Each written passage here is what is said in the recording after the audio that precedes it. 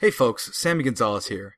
Now here at the MXLNT, our top priority is to entertain you, make you laugh, or otherwise improve your day. Now this special report and following special reports will make you feel something completely different. Maybe it'll keep you just as happy. Maybe you'll be angry. Maybe you'll feel as if you've learned something that will improve your life.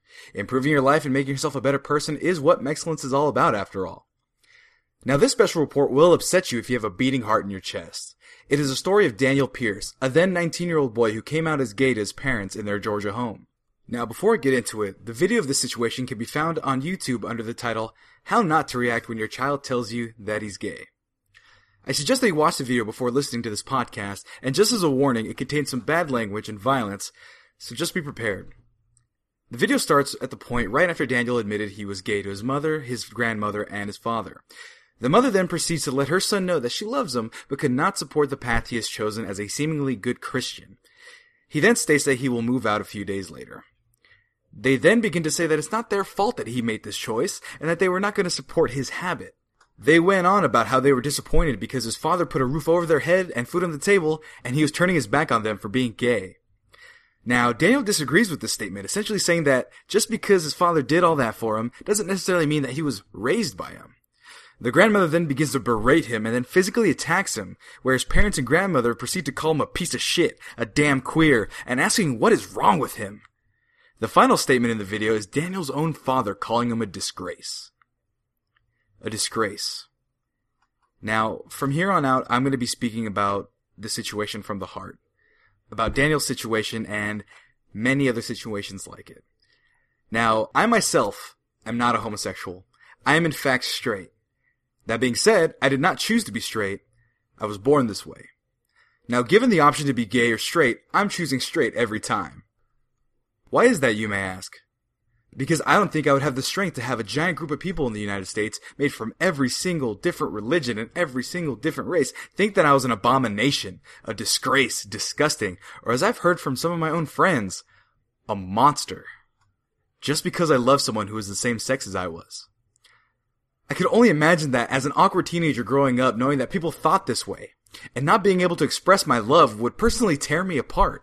I can't count the number of times in which I held in my feelings for a girl during high school. Now I try to imagine the situation if it were a boy I liked. And that if those feelings were to ever come out, I would be shamed, embarrassed, and potentially beaten.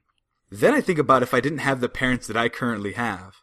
To them, if I were to come out to them as gay, my mom would be like, oh, okay, so when are you coming home next? And my dad would probably be like, oh, okay, so how's work going?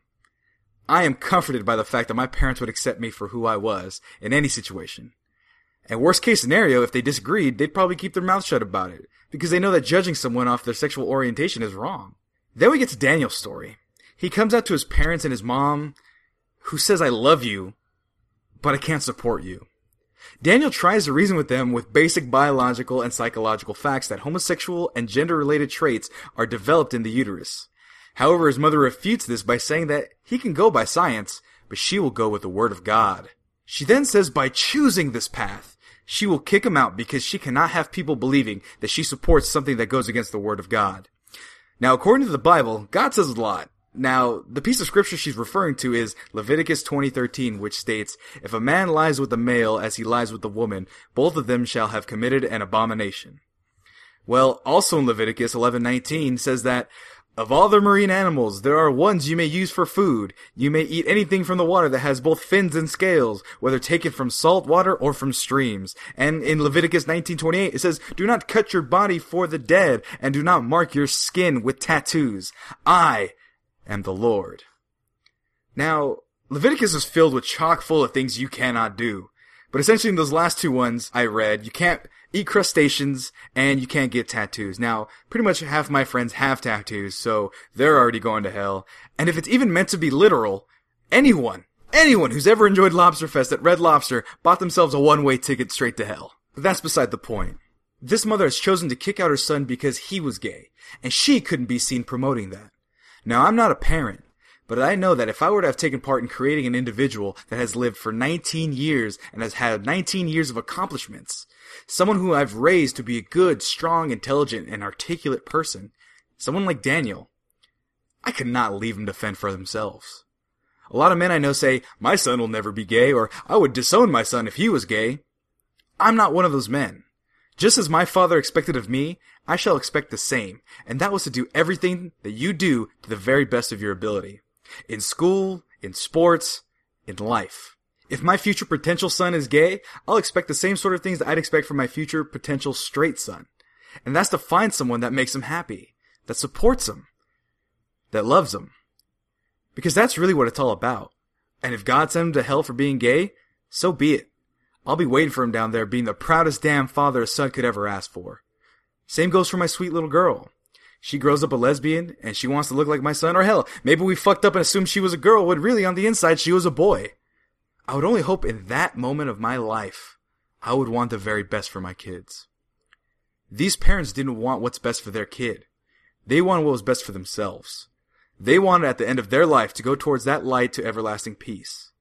They would selfishly sacrifice their own son for their own eternal salvation. And then, after one comment, one judgment on Daniel's father's ability to raise his own son, who he had just abandoned, they attacked him. They grabbed him, they hit him, and they berated him, and they called him a disgrace.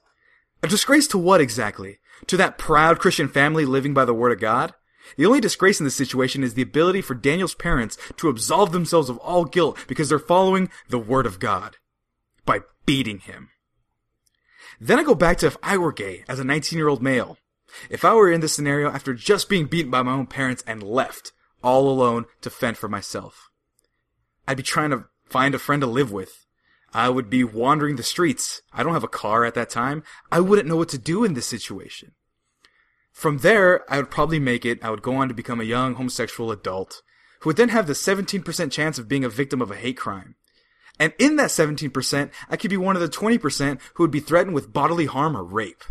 Or I could be one of the 40% of victims who failed to report harassment because they didn't even realize that what was happening to them could be constituted as a crime. And that scares me. That scares me a whole lot because there is a community of people who go through this every day. And I don't really know what I would have done in that situation at the time. In my day, we didn't have the resources that kids do nowadays, like the It Gets Better project, in which people share their stories of sadness and fear and turn them into stories of hope and how life gets better. I love what they do, yet here's my response to that phrase, it gets better.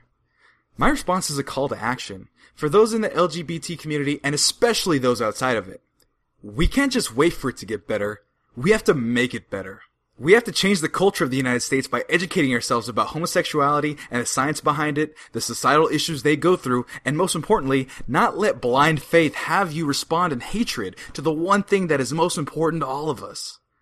And that's love. Now, I'm not saying that if you're religious or believe that homosexuality is a sin, that you're not educated. That's not true at all. What I am saying is that you have a lot of folk in your churches and in your synagogues and in your mosques that are making you look horrible for being violent and hateful. It's okay to disagree with homosexuality, but the hatred and violence and the disregard for a human life must stop. Homosexuals are people, and as people, they have eternal souls that must answer to whatever God they believe in. It is not your place to expect that they must answer to you for any reason. In the words of gay activist Harvey Milk, rights are won only by those who make their voices heard. And here at themexcellence.com, we support homosexuals in the LGBT community.